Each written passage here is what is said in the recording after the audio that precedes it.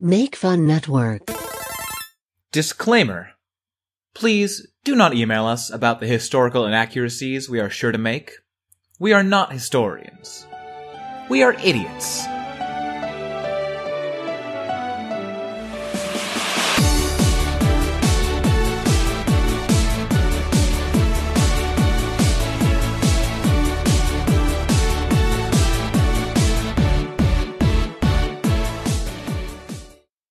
Hi, and welcome to Anachronismo. I'm Max. I'm Jackie. I'm Noel. This is the history podcast that finds weird and forgotten bits of history, sometimes just cool ones, and talks about them and makes fun jokes.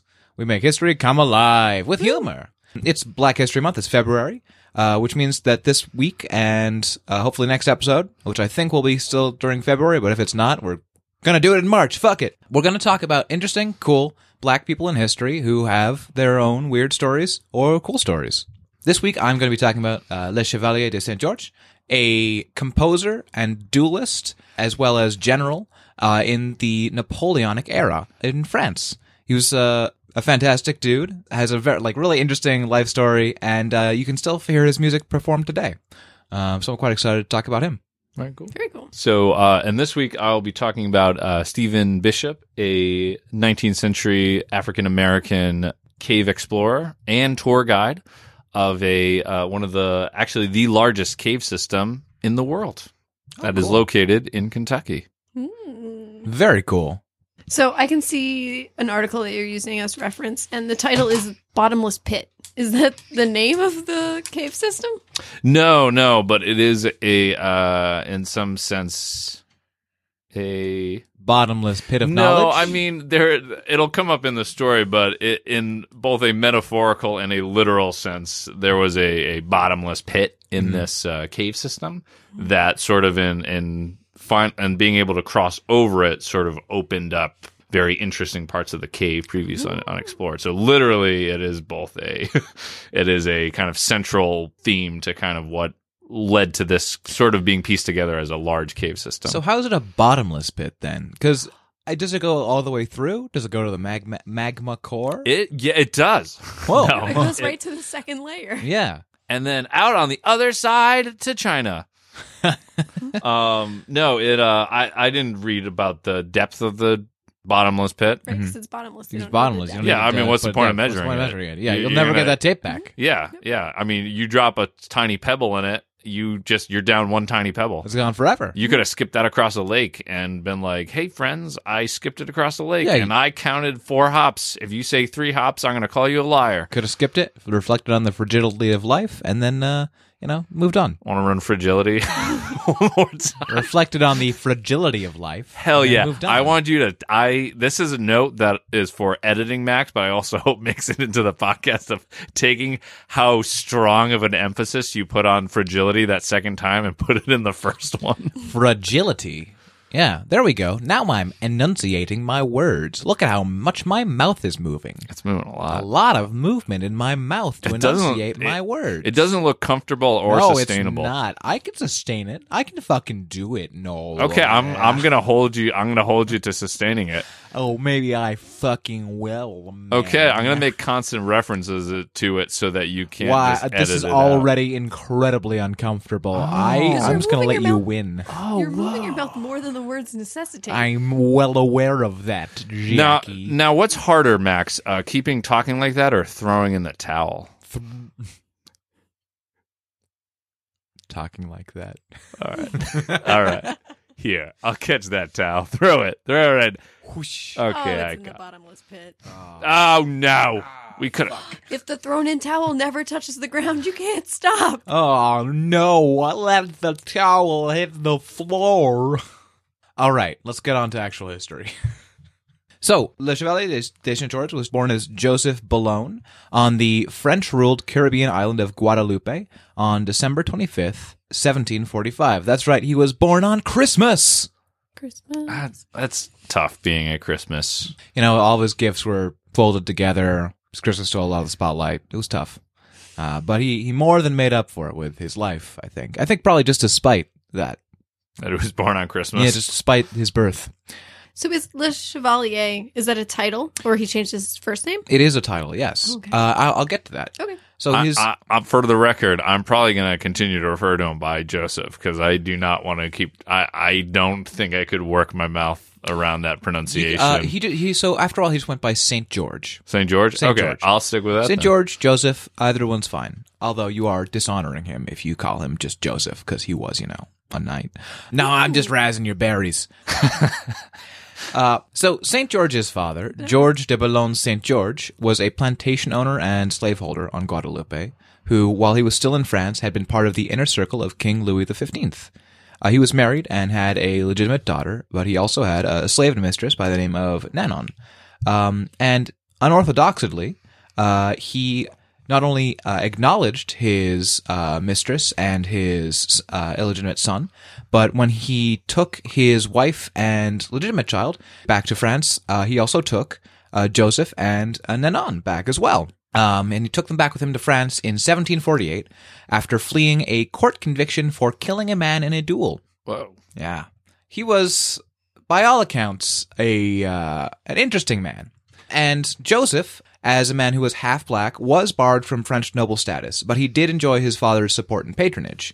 So while he was not counted as noble by the French nobility because of his ancestry, he did receive the tutoring appropriate for a young member of the French nobility. He attended a boarding school run by a famous swordsman named Laboissier, and there he learned fencing and swordsmanship, but as well as literature, the sciences, and horseback riding. Laboissier became the first of several people to write admiringly of St. George's prowess with the sword.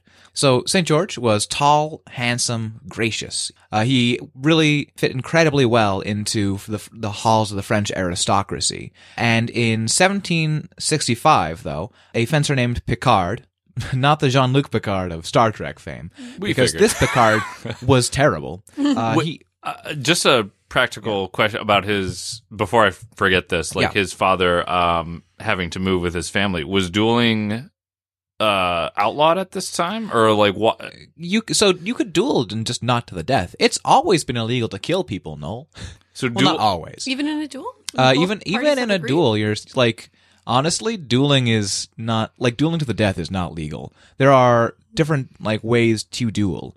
Pistol dueling, which came later, was pretty much always to the death, because that's how a fucking duel works. But if you're gonna kill somebody in the duel, it has to be, not ratified, but approved by, basically a court around you, that has a duel to the death. And those were really only granted in exceptional circumstances. Interesting. Most of the time, if a duel was being fought, it was to first blood or first touch. Or sometimes if it was in sport fencing, it was, just a duel to points kind of a thing. Interesting. Right?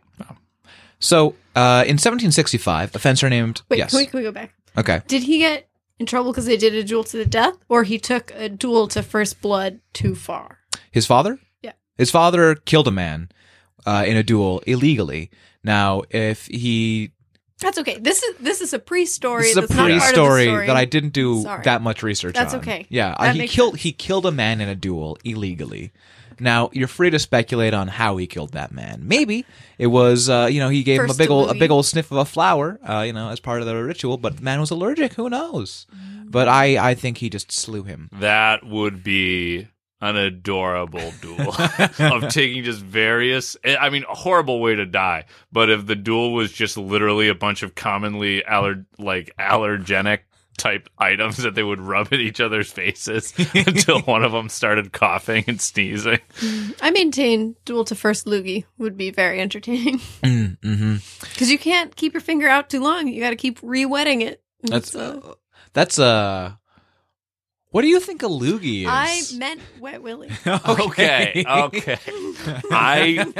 Here's the thing. I thought I was just dumb, and I was like, I'm not even gonna ask. I'm just gonna pretend I know.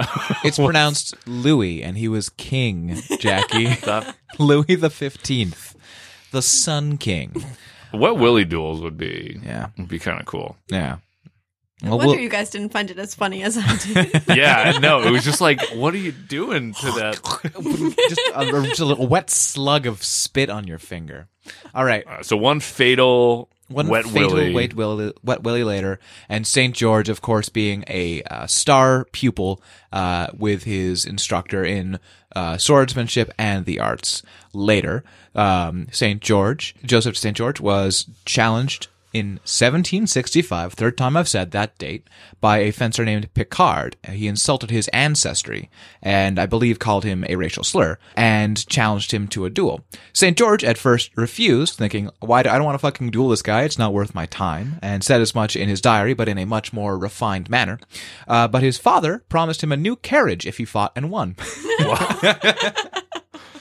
Sorry, I also started laughing just the way you had said like he called them a racial slur. The way the diction that you put behind it just conjured up in my mind just this guy coming up and just pointing at him and going racial slur, like just being like we're dueling right now. In high school, would you have fought someone for a car? No. Wait, but We didn't say to the death. No. Oh, yeah. To the Wet Willy duel Okay, for a so car. I- Only if I win though. Yeah. Do I get to immediately sell the car and then keep the money? Because I don't want a car. I mean, it depends what your dad's terms are, but If I could then just say sell the car, sure. 'cause What if it's two bicycles taped together? Hell yeah. Okay, cool. Well, that, and I'll take the car. Yeah. never Yeah, reselling. I was in sword fighting club in high school. I absolutely would have. All right. Well, what's the second? Well, I mean, this is Wet Willy's, not sword fighting. So Oh, you're right. Well, ooh, that'd be tough. I yeah. was also a huge nerd, so that was my natural weakness was Wet Willies. It's like hitting my glowing weak point. Wait. So would you? For a car? Probably. Okay. Yeah, not to the death though. You know. Yeah, no, not to the death. Jackie's got those murder eyes. She does. I've been trying to tell her, and she keeps stabbing me each time I do. So, at the duel in the city of Rouen, St. George quickly beat Picard. He went on to fight many more duels. He needs to grow his carriage collection. A Maserati, a horse drawn. One for each day of the year. Yeah. Went on to fight many more duels, most of them not honor duels, but more fencing bouts. He suffered his first defeat a year later in dueling. After a year of that. Like, not dueling every fucking weekend, but of fairly regular sword fights at the hands of the famed Italian fencer Giuseppe Gianfaldoni, who praised St. George and said that he would soon be the best fencer on the European continent. Ooh, wow. Yeah, which is pretty good. You know, if somebody beats you, it's like, one day you'll be better than me, kid. Like, that's pretty good. It's a real anime moment right there. He drove off in his carriage. I'm taking this Every carriage. single fight is for a carriage. He had so many carriages by the end. He was lousy with them. He built a house out of carriages. I like that image a lot. Jackie and I both had the I don't hate that idea a bad face. look. And they were all Cinderella carriages in my mind. Mm-hmm. Mine All too. vaguely pumpkin shaped. Yeah. All nailed together, all rolling around. Yeah. Wrought iron monstrosity. You could shift the rooms around if you got tired of configuration because they're all on wheels on each other's backs. Oh, it'd be like the Winchester Mystery House. Yes. But back to our history. Like a modular home. Yeah, like a modular home. Except mobile modular much home. more beautiful. And also it keeps rolling downhill. Mismatched. St. George was not just an excellent duelist, he was also an excellent musician. Several of France's leading composers were friends with his dad, because they had benefited from his patronage in the past. He had supported them. And St. George received tutoring from them. He studied the violin with the great French virtuoso, Jean-Marie Leclerc the Elder, and mastered the harpsichord with him as well. And by the late 1760s, he had become the recipient of a dedication from Francois-Joseph Gossec, the composer at the center of Parisian concert life, the guy who everyone was, listening to, who coordinated various concerts, who introduced people to people, who helped, put together chamber orchestras, the dude. And in 1769, from that, joined an orchestra called Le Concert des Amateurs, which was directed by Gossec, as first violinist. And in 1773, when Gossec moved on to a different conducting post, St. George became the group's director.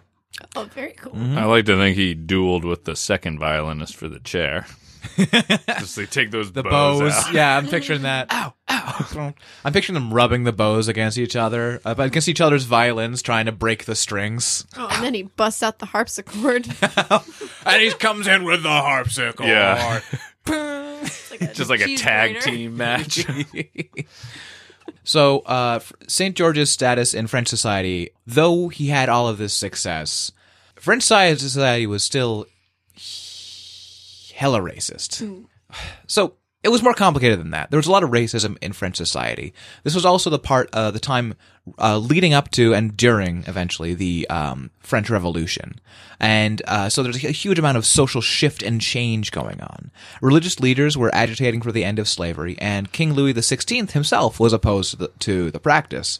But interracial marriages were still forbidden. In fact, St. George was never allowed to marry his whole life.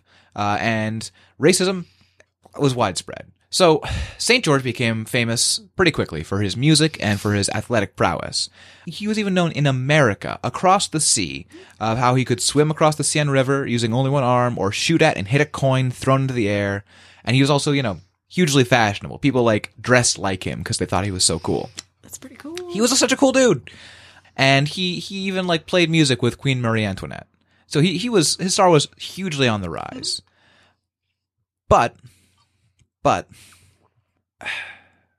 when he was considered for the prestigious post of director of the Paris Opera in 1775, the leading sopranos objected on the grounds that their honor and the delicacy of their conscience made it impossible for them to be subjected to the orders of and I'm going to substitute in the term man of mixed race because I don't want to say a racial slur here.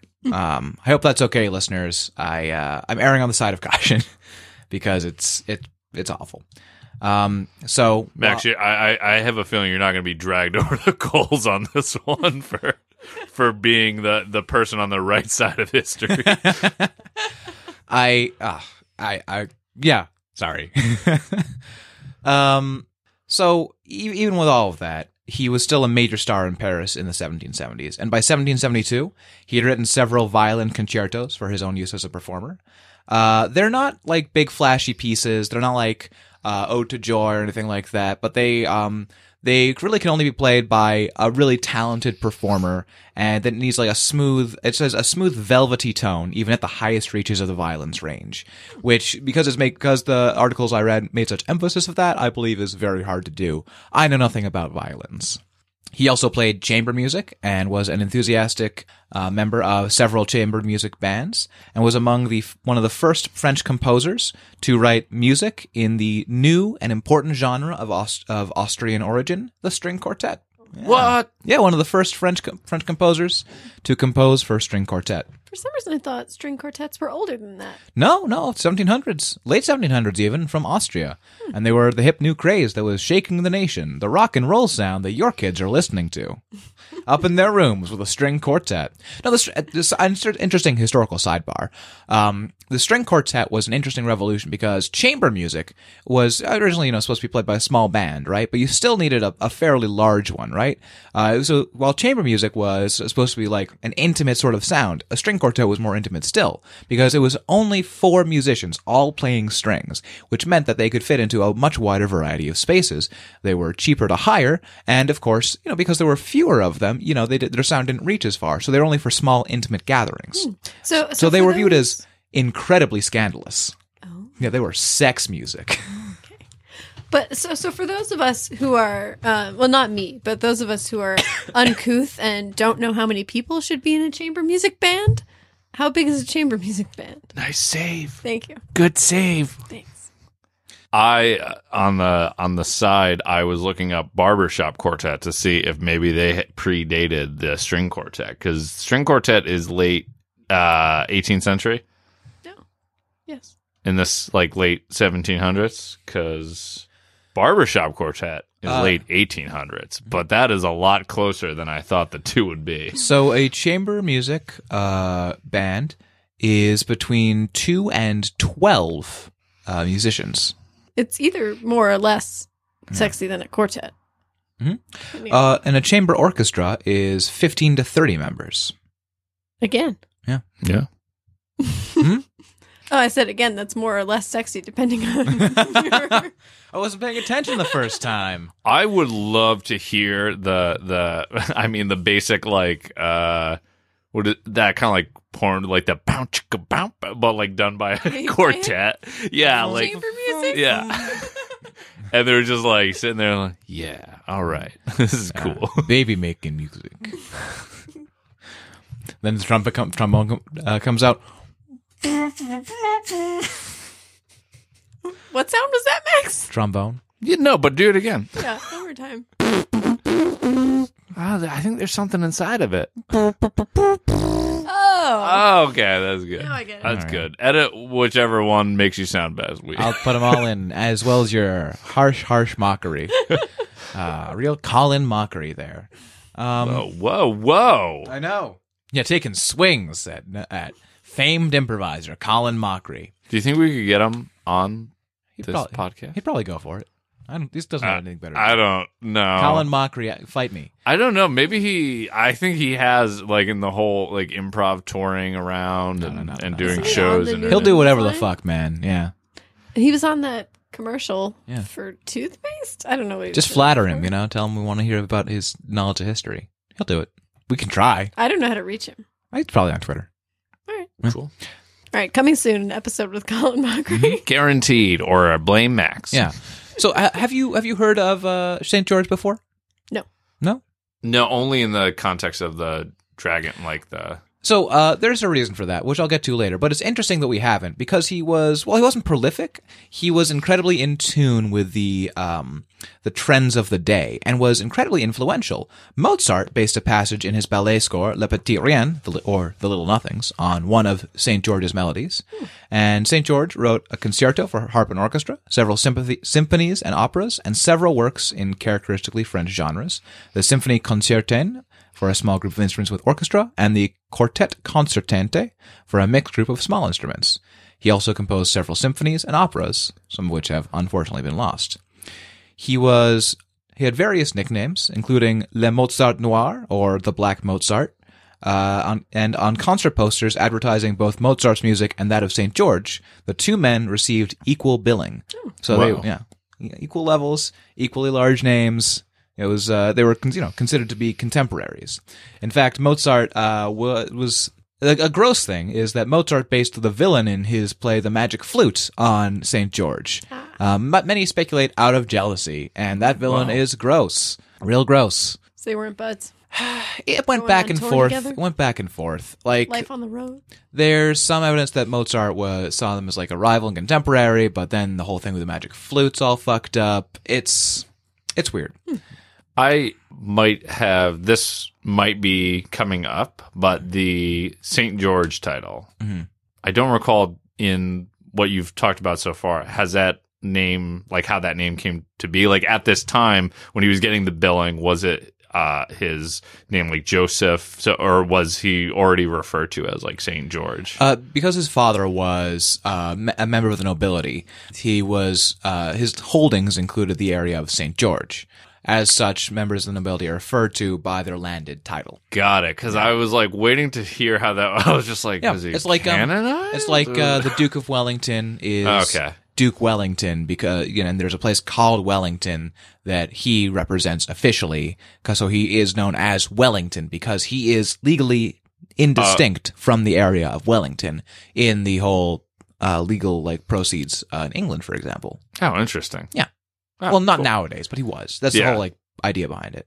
It's a whole interesting system. Yeah. No. Well, Kind of fucked up, but well, partially because I was also thinking in terms of like canonized like saints, like they have like the Saint George who killed the last dragon or whatever, like So no, something like that. He was versus not a like, saint. No, Yeah, like through But through he did kill a dragon. he did kill a dragon, 100%. Yeah, with, and that dragon's name was Mozart. loneliness. No, The loneliness that dwells in our hearts. He slew it with his music that brought us together. No. It was more of just like that by having land called Saint George or like being of an area, he would get the title Saint George, which is totally distinct from a like canonized Saint Yeah. George. Okay, Yeah. cool. The area is named after St. George, but Yes. he is not a St. George. It's a confusing system, I'll admit, but that's why it's de Saint George, of Saint George. Le Chevalier de Saint George. Okay. Yeah. So they were okay. Cool. Yeah. Also, I did that with a Quebecois French accent because I can't do a French accent. I have a So they call you Noel Wallingford because he's from No, Wallingford. of Wallingford. No, Well, you only be called that if you were of the nobility. Otherwise, you'd just be no. we weren't No. of the nobility. Yeah, Go. nothing. We weren't of the nobility. No, we weren't of the nobility. So it's interesting you should mention him slaying a dragon, because with all the success and all this fame and all this fortune and all this racism in France, he was not always appreciated. In 1779, St. George and a friend were attacked by 6 men while walking. That's a lot of guys. Mm-hmm. How many harps they have? Not enough to fucking beat St. George, who fought them off with a walking stick. Yeah, so he fought them off with his fucking walking stick. But the investigation of the attack was mysteriously squashed, and rumors circulated that the attackers were secret police from the court in Versailles, and that the reason for the attack was St. George's closeness with Marie Antoinette, with whom he often played music. Yeah, so there's awfulness there. Yeah, Yep. yeah, but fucking dude fought off 6 men, outnumbered 3-1. It's pretty cool. Yeah. Yeah. I still have the question of so he was learning both dueling and music around the same time. It would have been part of his just schooling in general. So that's interesting though, that he would have dueled he was 17 or 18, duels for a year. He dueled longer than that. Longer, yeah. But so he was one of the. He's more defined He was by- considered the finest swordsman in his time. He was actually still fencing this whole time I've been okay. telling you about. But I've been focusing more on the music side because there's not that much.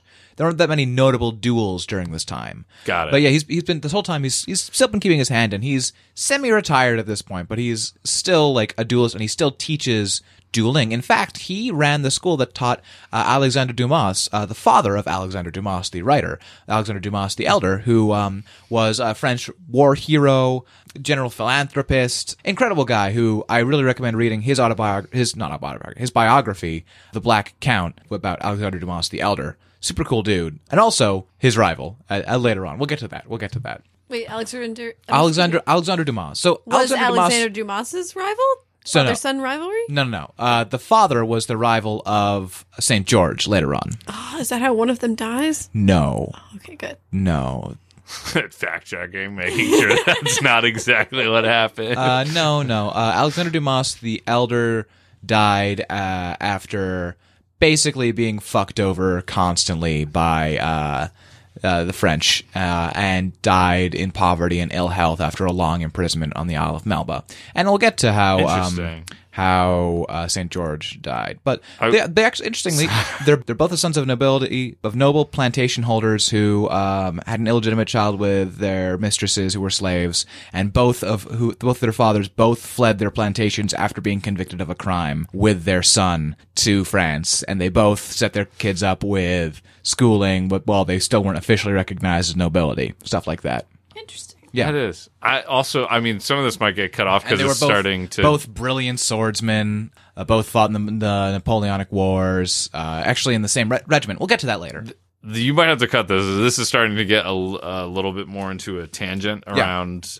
But Alexandre Dumas, because he was so cool. Well, no, I was actually hearing about his father, or what happened to him. Was that actually part of the inspiration for the Count of Monte Cristo? Yes. Oh, interesting. Yeah, no, the Count of Monte Cristo is a very thinly veiled thing about his dad. As is, the part in The Three Musketeers where D'Artagnan fights 3 duels in a day? Yes. His dad did that.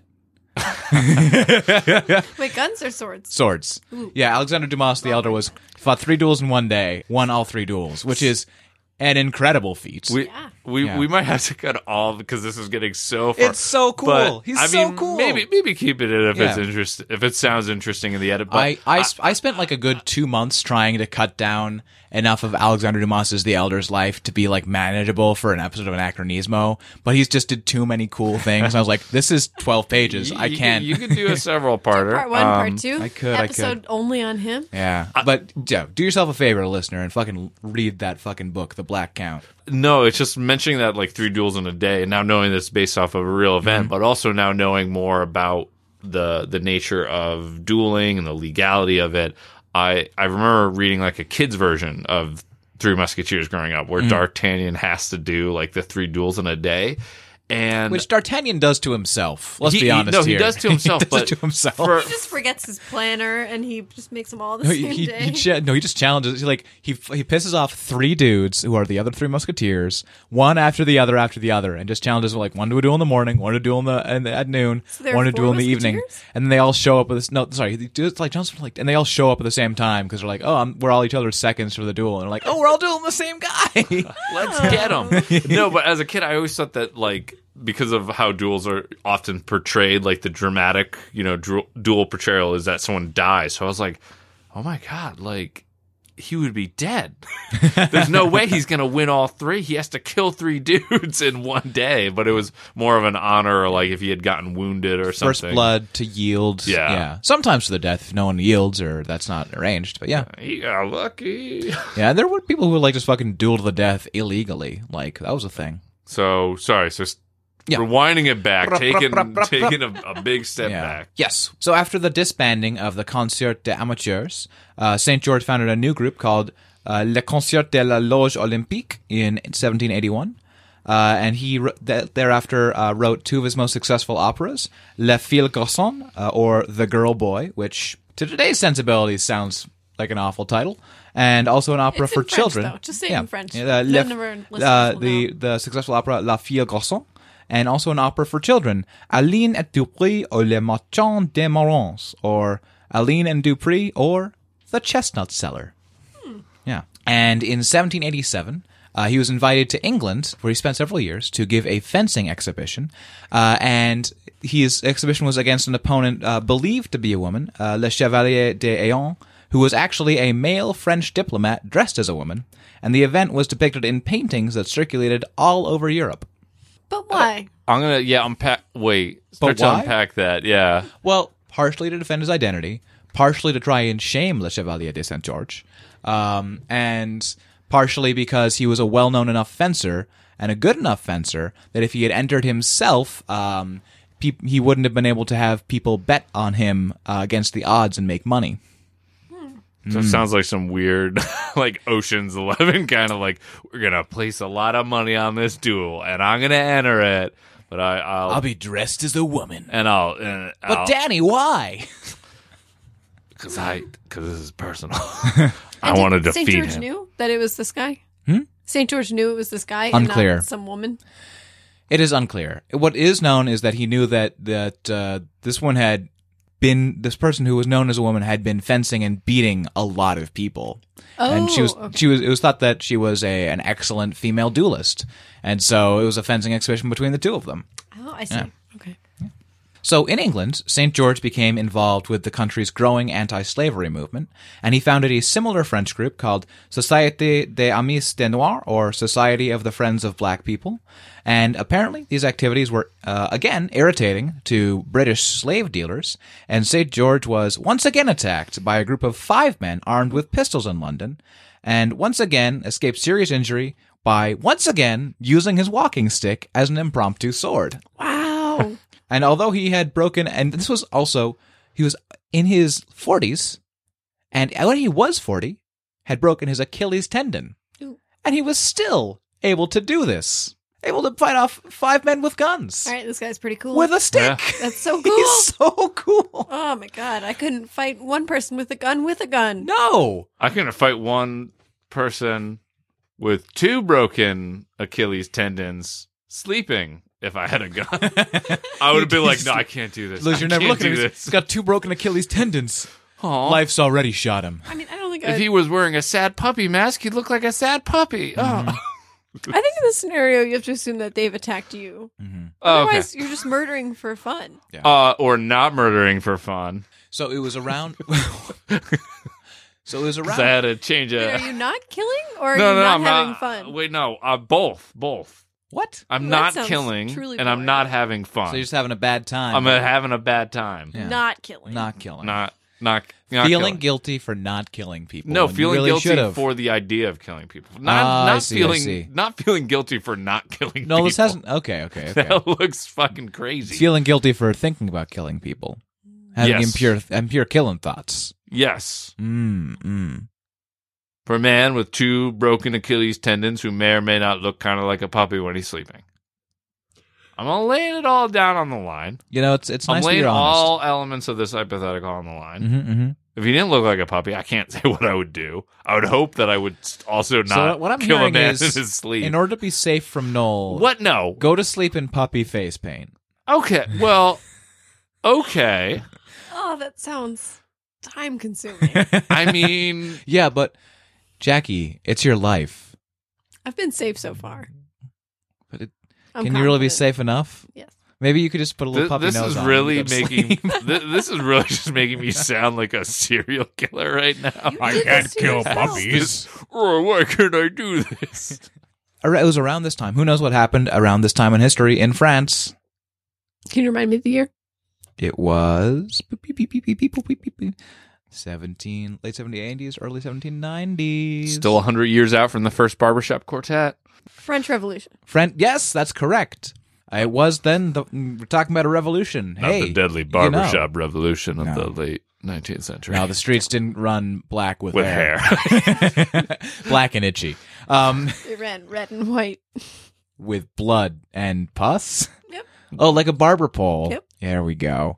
So yeah, it was around this time that the French Revolution rolled around, and this was to shape much of his life going forward. So he sympathized with the revolution's democratic aims, and as he lived in the city of Lille, he became captain of the National Guard. And with his strong connections to the opposed French court, though, he was an object of suspicion among revolutionary leaders.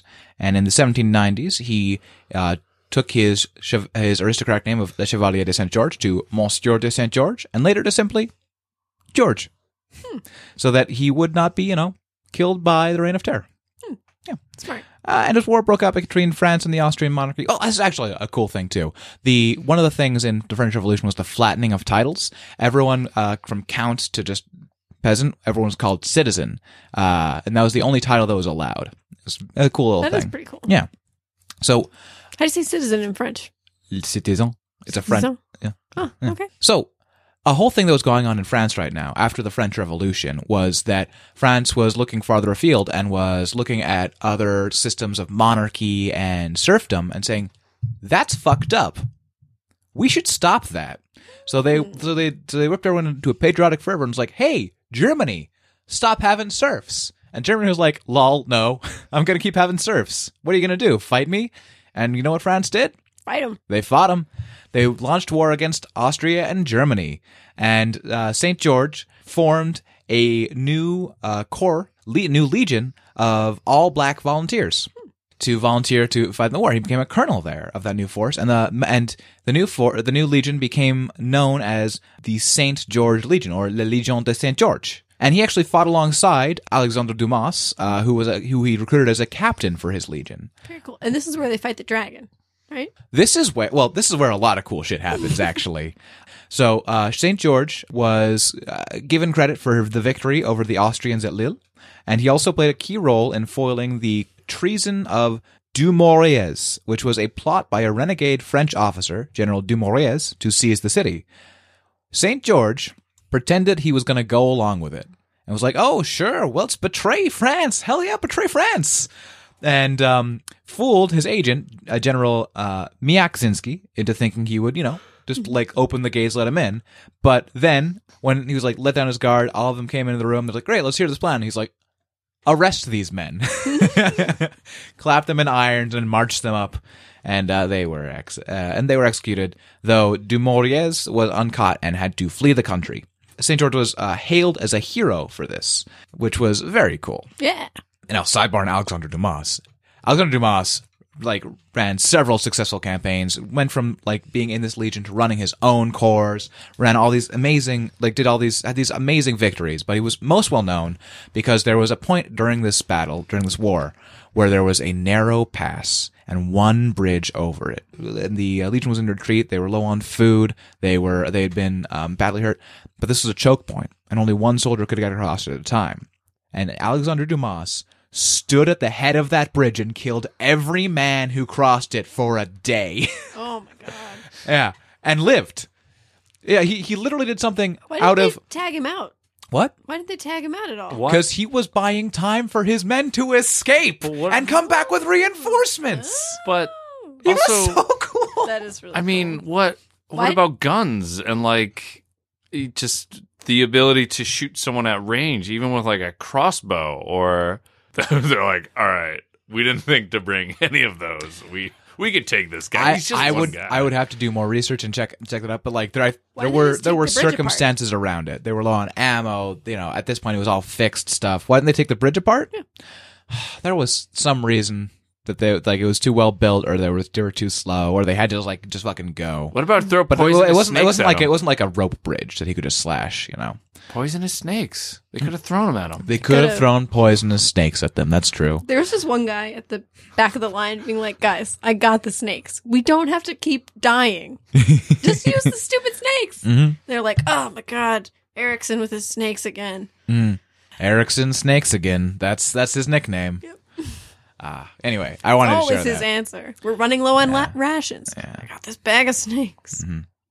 Unfortunately, the rivalry between Dumas and St. George did reach a pitch. Dumas denounced St. George to Robespierre, charging him with corruption and financial mismanagement.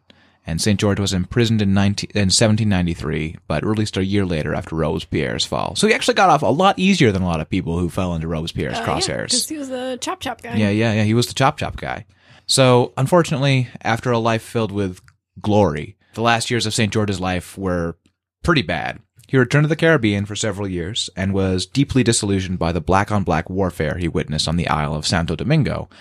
As slave rebellions broke out there, the French government sent troops, many of them former members of the St. George Legion, to quash these rebellions. This time in the French Revolution, there were no more slaves in France, and this was a huge point of national pride. And in fact, there was a whole school set up for black children to be educated, but they still needed to have slavery in their colonies to keep their government and like economy running, and there was a huge controversy about that. And eventually when Napoleon took power, Napoleon was like, hey, guess what? I'm incredibly racist, and yanked all that fucking every rug out from the feet of every black person in France. Yeah, fuck you, Napoleon. Napoleon's a real piece of shit. He's never getting onto the show. Yeah, fuck that guy. Never gonna be a guest. Anyway, You hear that, Napoleon? You got beat out by Colin Mockery.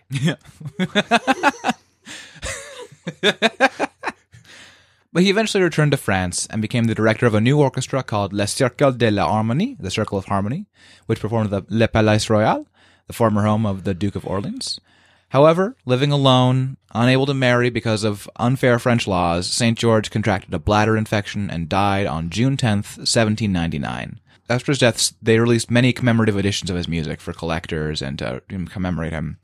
But soon, new restrictions on black people, introduced by Napoleon, appeared across France's empire. And slavery, which had been abolished there in 1794, was reimposed.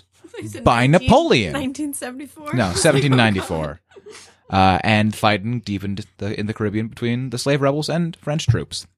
And St. George, who was seen as an ally of those rebels, and who, was a black man who achieved success during a time when a racist dictator, who had almost complete control over everything, he and his music were removed from orchestra repertoires and from history books. Oh, wow. And much of his music was lost for the next 200 years.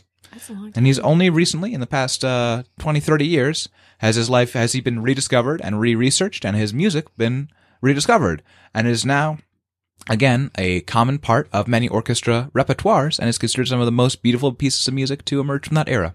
So, fuck you, Napoleon. Yeah. Yeah. Anyway. This guy sounded cool. He's so cool! Yeah. He's great. Yeah. By all accounts, just a really fucking cool ass dude. Yeah. Also, he will wear a big powdered wig all the time, and a big frock coat, and he was very those fashionable. wigs are so dumb. Everyone was wearing them. He was a That's trendsetter. true. With a wig that big, though, I like to imagine like that the point that he got, kind of mugged on these two occasions is like he was just walking normally down the street, and they're like, "Hey, we got him. He's unarmed," and they march forward on him, and he just slowly pulls his long stick out of his wig, and they're like, "Oh, Jesus, no!" Pulls a stick out of his wig and then takes his wig off and just flings it in their eyes, and they're like, clutching on it like it's a fucking face hugger. Powder flying everywhere. Throw the snakes at him. Oh, no. Snakes are allergic to hair Get out of powder. here, Erickson. No, I'm playing with the snakes. Snakes are just sneezing. They're just like us. I can't throw them. Oh, the snakes are biting me. A walking stick hit my head. The snakes hate the walking stick. They're biting harder. Oh, how human of them to lash out when they're afraid. We're the real monsters. We're not so different. Only in death do I realize.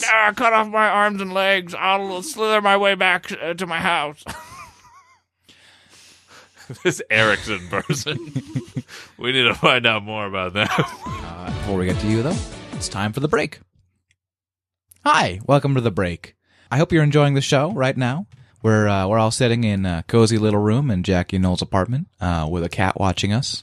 No, she's think about sleeping. history. She's sleeping. You're Okay. a liar. I am a fucking- You're a liar. I'm a fucking liar. Okay. If you're enjoying the show, why not leave us a review on iTunes, Podbean, Stitcher? Or why not just contact us? We're on Gmail and Twitter. Gmail is itsanachronismo@gmail.com, and Twitter it's @anacpodcast. That's ANAC podcast. In fact, we have a new review this week that we want to share with you. We're really happy to have it. So I'm gonna read this out for you live on the air to thank somebody. So here it is from Kel Elk Warrior on iTunes podcasts. Another great Make Fun Network show. I can't tell you how hard I laughed at this show, and I'm only on episode 4! Exclamation point. It's gonna get better. Thanks, Kel. The audio gets a lot better. I hope you catch up to us. And when you do, there's a nice little surprise for you. Thank you for your very kind words. They made me smile. I appreciate them. They're real nice to see, real nice to hear. I hope you enjoy our increasingly good content and better audio. I mean, yeah, and then when they get to the point they realize that if they submit fan fiction, that we'll read it. We'll read your fan fiction live on the air. Well, recorded on the air. Send us fan fiction. We've already read one piece. We'll do another. We keep saying the fan fiction. It depends on what's in that fan fiction. Yeah, within reason. Don't abuse your power, fans. Speaking of fans, we have a live show coming up in March 1st. I've got it in my calendar. We are going to be performing at the Democracy Center with Improv History, so we're going to be opening for them again. So why not come on down? The show is free with a small suggested donation. So yeah, you can donate on your way out if you feel guilty for having such a nice time, and we'd love to see you. We don't want to make them feel guilty. After you've had a lovely time, and you're like, I liked that. I want to reward that. Perfect. There we go. This is my voice. This is my voice. I'm Jimmy Stewart. Oh, Like goodness. a Jimmy Stewart, Mickey Mouse combination. I enjoyed that history. They said a lot of things about Walt Disney that were true. There's something sinister happening across in the apartment across from me. It's a wonderful life. That's not what I'm seeing across from me. Clarence, I want to live again. Goofy, send me back. So yeah, come to the live show. Come to the live show, March 1st at 8:30 p.m. At the Democracy Center. Admission is free. We'd love to see you there. If you come there to see us specifically, let us know. We'd love to see you. Come get a beer with us. You know, we're cool, fun, hip kids. Well, millennials. You know. Cool and hip. Save it. Cool. Save it. We're saving it. Oh no, the break is over. Do your best cover of a famous early 2000s pop song. Go. Don't you forget about me. No. Oh, ain't no lie, baby. Bye, bye, bye. Bye, bye, bye, bye. Close enough. Yeah. Yeah. I don't we know go. what year that came out, but yeah, Yeah, okay. we did it. That's the end of the break, guys. Oh, tell you what I want, what I really, really want. Okay, that's the break. What about Whitney Houston? Okay, I'm just gonna put on some. Now we're throwing it over to Noel. So I'm going to talk today about Stephen Bishop, a Bishop named Stephen.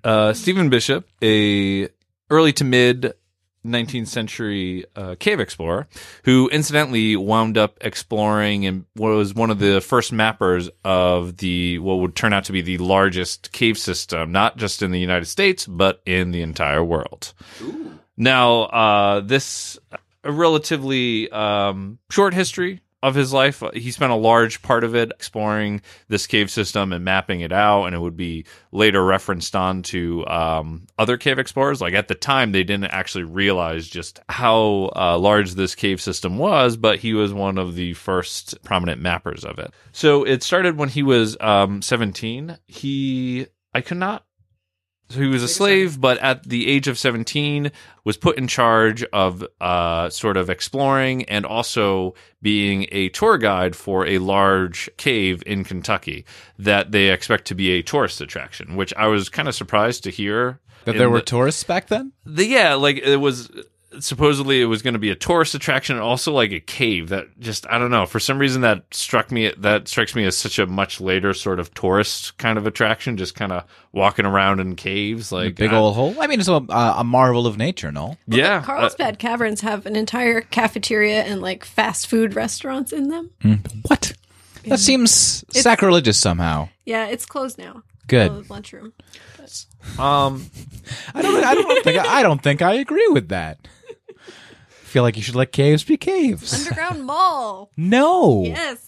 Though there is apparently a huge underground event space that's 333 feet below the Earth's surface. That's just a giant cave where people hold concerts. Oh, they do that in the catacombs. Ooh, A secret movie club also meets in the catacombs. that's cool. So Stephen was, by accounts, had educated himself very well. He knew Greek, he knew Latin, and he was just a very intelligent, ambitious man who just wanted to explore this cave, and he just wanted to know all that he could about it. And he had I think he had a great sense of humor with some of the areas that he named. Like he would draw out the cave network and just name certain areas of it. So one of the areas he called one part of it the River Styx, called one part that was filled with it's called, I think, like Indian gypsum. It's a milky white crystal. Milky white crystal, yeah. That he called the Snowball Room when he came across it on tour. It's very charming. He, by I think scaling like a 30-foot wall, he discovered this huge chamber which had just this massive naturally built dome that he called Gorin's Dome, and he had one of the cutest names, the one that I really liked. He had this one passage, not Scrufflebutt, Little Bat Avenue. Little Bat Avenue. I'm just imagining a bunch of tiny bats walking to work with little hats and little briefcases. Yeah. All in a single file line. Guys, this is before flashlights and stuff. This is Yeah, I scary know job. that With he torches. Dang. Could you imagine climbing a 30-foot sheer cliff without like being able to see much farther ahead They used to of have you? they used to have old miners' helmets where like little wicks that burned that were like attached to the front of your helmet. I didn't Yeah. find too much about any of the. I mean, obviously, he had just like rope gear and such, but like, yeah, the sheer tear of like narrow passageways, the bottomless pit that I'll talk about in a few minutes. Plus, caves can be full of cave damp, which explodes in contact with flame, or will just suffocate you because it's not air. How do you get around that? Do you Caves just are carry, terrifying. Like Yeah. a big old stick, kind of like a whisker. You just touch stuff. For the cave damp? Not for the damp in particular, but just exploring the cave. Like you have a stick. Yeah. to How test do you do things. it? I did not see too much in the methodology. Just I'm- that I'm gonna he imagine- had years to, Yeah. he had pretty much years in the just discretion to explore as much of the cave as he was able to, or that he wanted to, and he just had, just years of like being able to just go as far as he want. And By that point, he probably had pretty good night vision too. If you exercise night vision, it improves. Oh, I didn't know that. Yep. Oh, little cave. Not little cave. Little bat way. Little Bat Avenue. Oh, Avenue. Yeah, it's Well, so it's even cute. cuter with Avenue. So yeah, he just spent a lot of years just exploring this cave system. But the really cool part was eventually like what this would lead to in certain parts of the science world, because he discovered, I guess, sort of relatively early into the cave. Shallow into the cave? I don't know. Like, not too far. There we go. Not too far into the into cave. the cave. Yeah. There was this pit that was just daunting to cross because it appeared to be bottomless. Mm-hmm. So I'm assuming, at least 50, 100 feet. Like, Hock a loogie in there, and you never hear it hit. yeah, because you're just putting your finger in your mouth and holding it up. out and be like, who wants to fight? But in 1838, he and another, I didn't find the person's name, but another tourist decided that they were going to brave the pit. And so they constructed a ladder that they just put across the pit It's like, this is my vacation to die. I don't know, but people, It's on my bucket list. all and guts and might glory. as well Like, do it. They just put a ladder over this pit and actually walked across it, which must have been terrifying. Sometimes when I hear about people in the past doing things, I'm just like, I guess people in the past just had no fear of death. Or just didn't value life. 6 of one, half a dozen of the other. So Or like, we're really bored. Well, death beats just hanging out here doesn't any longer. So what happened after they got past the bottomless pit is the Fought a real- dragon. He said, we're still 150 No. years out from an underground McDonald's. We better set up a regular hamburger No. stand and wait for the franchise to come. No, but it's interesting because there are aspects of both of your wild guesses that I'm going to address. Educated wild guesses, no. I mean, no, but honestly, not far off. So I'll focus on yours first, Max. The they found a dragon. No, but they did not find a dragon. But they actually, upon crossing this cave and getting into the larger network, they started to find underground, like lakes and pools. And the thing that they had found in those lakes and pools that had to this date not been found were blind fish, snakes, like subterranean creatures that were totally blind. And so this was a huge scientific discovery, and scientists actually came to this cave to begin studying these creatures. So can you imagine how terrifying that must have been? You cross this bottomless cavern, and you're just like, man, I'm kind of like, I'm crossing into threshold, and then you get through the other side, and you find these things that just are these blind creatures living underground that you've never seen, heard anything That like no before. one's ever seen. Yeah. Did any of them get named after him? I didn't see any that Joseph had Bishop been. Blind I Fish. mean, yeah, God, that would have been so cool. Yeah, to just come across that, I would have freaked out. I would have just been like, we gotta get back we gotta over go. this This bottomless cave is pit. occupied. We need to leave. So that was the aspect of that guess that was correct. Oh, I'm just I'm gonna- imagining that it's like I'm not sure if it was Alien. It was some movie you were watching where the scientists take off their helmets and they're like, "What's this thing?" And then they like poke it and then it kills them. That's a Alien. lot of sci-fi movies. I most sci-fi movies. think that was maybe when I was watching Prometheus. yeah, it was scary. That's the one. The prequel to Alien. Prequel, sequel, not as great. Cool kind of thing. But Jackie, your comment about a underground McDonald's 150 years later. So I'm going to focus on the 150 years later. So I didn't do the math right. That's not. no, well, no, McDonald's. but you're close in that Stephen had put together a lot of diagrams, a lot of mapping out something like 16 kilometers of this cave, of which the entire network is actually 400. Like, it's that big. And it wasn't actually until there were explorers in 1972 that actually were exploring a different cave system, and they came to this passageway, and they down Little Bad Avenue. No, they actually found the kind of furthest edges of where Stephen had explored was the edges of another cave system. And that's where they realized that it was this massive, massive cave system in just, Midwestern America. Whoa. So that was the 150 years later. They kind of started to bridge these networks together. Very cool. That is very cool. So, that was really, It.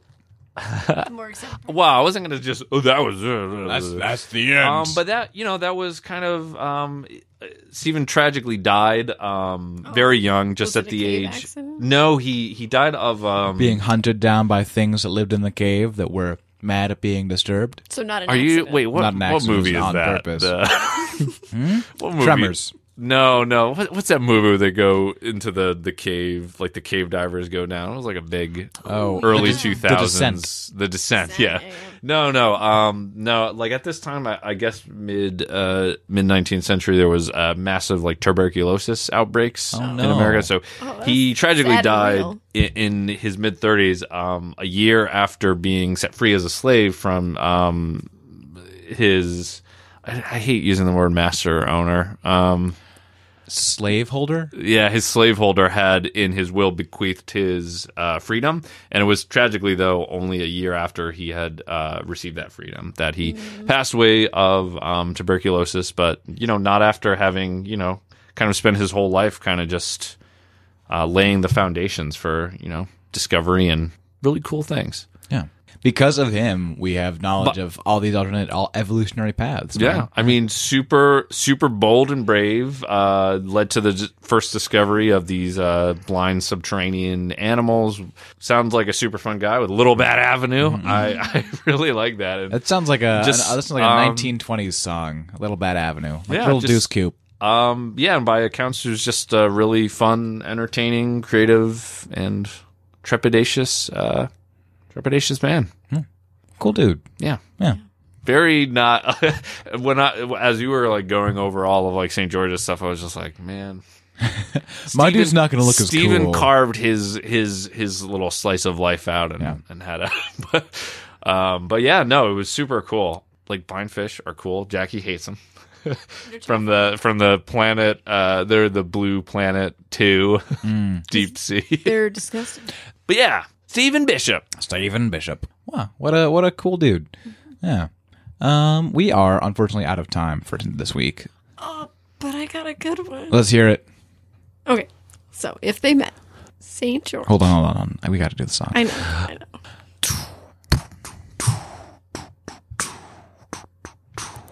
What if they had met? What if they had met? They never. They never met. But what if they had met? Tell me why. They would have said. Tell me why. They would have done. But tell me where. They would have met, but they never met. Tell me anachronismo. Nice. So We're not getting sued for that one. so dumb. All right. What's All up, right. Jack? St. George Uh-huh. meets Mr. Bishop Mhm. in the caves. Mhm. He immediately takes out his walking stick, Uh-huh. thumps it on the walls of the cave, Uh-huh. composes an amazing song, With amazing acoustics. Yeah, Yes. beautiful acoustics. and then Mr. Bishop gives it a cutesy name. And then it's all over the posters of Tennessee. So what would the name have been? Oh, I don't know. Okay. I don't know. Okay. I just have to Little frame Bat Symphony. it. Little Bat Symphony. They're like they're all applauding with their little bat wings. Oh, The little leathery claps. maybe he trains them all to sing, and they all sing in beautiful bat harmony that humans can't hear. A fishless tear rolls out of a fishless eye's evolutioned out. And it's in the Tear bottom of a pool. socket. It's the bottom of the pool. So just a big lump of slime, and it just floats up. And they're just like, yes, Yes, yes, yes. I love it. I just had that image of them like running around, bonking the walls, making a beautiful song. I thought the world should know. No, I appreciate that. I think the world does. Well, that's going to do it for us tonight here on Anachronismo. Thank you so much for joining us. We've had a lovely time. Hope you have as well. We'll be back in another 2 weeks to give you more history goodness and history fun. Join us at the live show. Yes, please join us at the live show on March 1st at 8:30 p.m. at the Democracy Center. We'd love to see you there. In Cambridge, Massachusetts. Do we have anything else we want to talk about before we go? There was your promise that if the history show is a sellout, right before the show, that you would wear a really tight midriff bearing shirt. I made no such promise. I'm sorry. I'm it. supposed to yes and, but I'm going to say no, but then also fuck you. I heard that promise. Really midriff. No, I believe that was you saying that to yourself in the mirror while wearing a No, convincing Max mask. Oh, Max is right. You did say that. You know what? That was you. That was you. You got it, but you got to copy the source. I'm nothing better than a copycat. So Max will be there in his midriff bearing shirt that really tight that says "History Pony" on it. Why pony? Why I don't pony? know. Oh, because you were showing us photos of ponies. Oh yeah. I proposed and to my girlfriend, now fiance, Corner historian Kate. corner historian Kate, a couple weeks ago in Scotland. She said yes, obviously. There was a Victorian folly there. I was on a Scottish hillside, and there were Shetland ponies around. We're about half an hour walk from the Shetland ponies. We saw them on the way up. But yeah, there was a Victorian folly off in the distance, and a folly, for those of you who don't remember one of our earliest episodes about garden hermits, a folly is a building that looks like a ruin that the Victorians deliberately constructed to look ruined, and they would sometimes have hermits live in them. That's pretty cool. Like they would hire to live there and just be hermits and live by themselves. It was a good, It was good good. story. There was no hermit there, but we still had a nice time. And Sounds as great. Max got onto his knee and his tight history pony midriff bearing shirt pulled across. She looked right into my pecs and she was like, "I will marry Man, you." I gotta break off a piece. And one of the ponies was like, "Nay." When I asked him, I was like, "I'm not marrying you, pony." Then why is my name on your shirt? My name's History U. Well, that's gonna do us for us. We'll see you next time here on Anachronismo.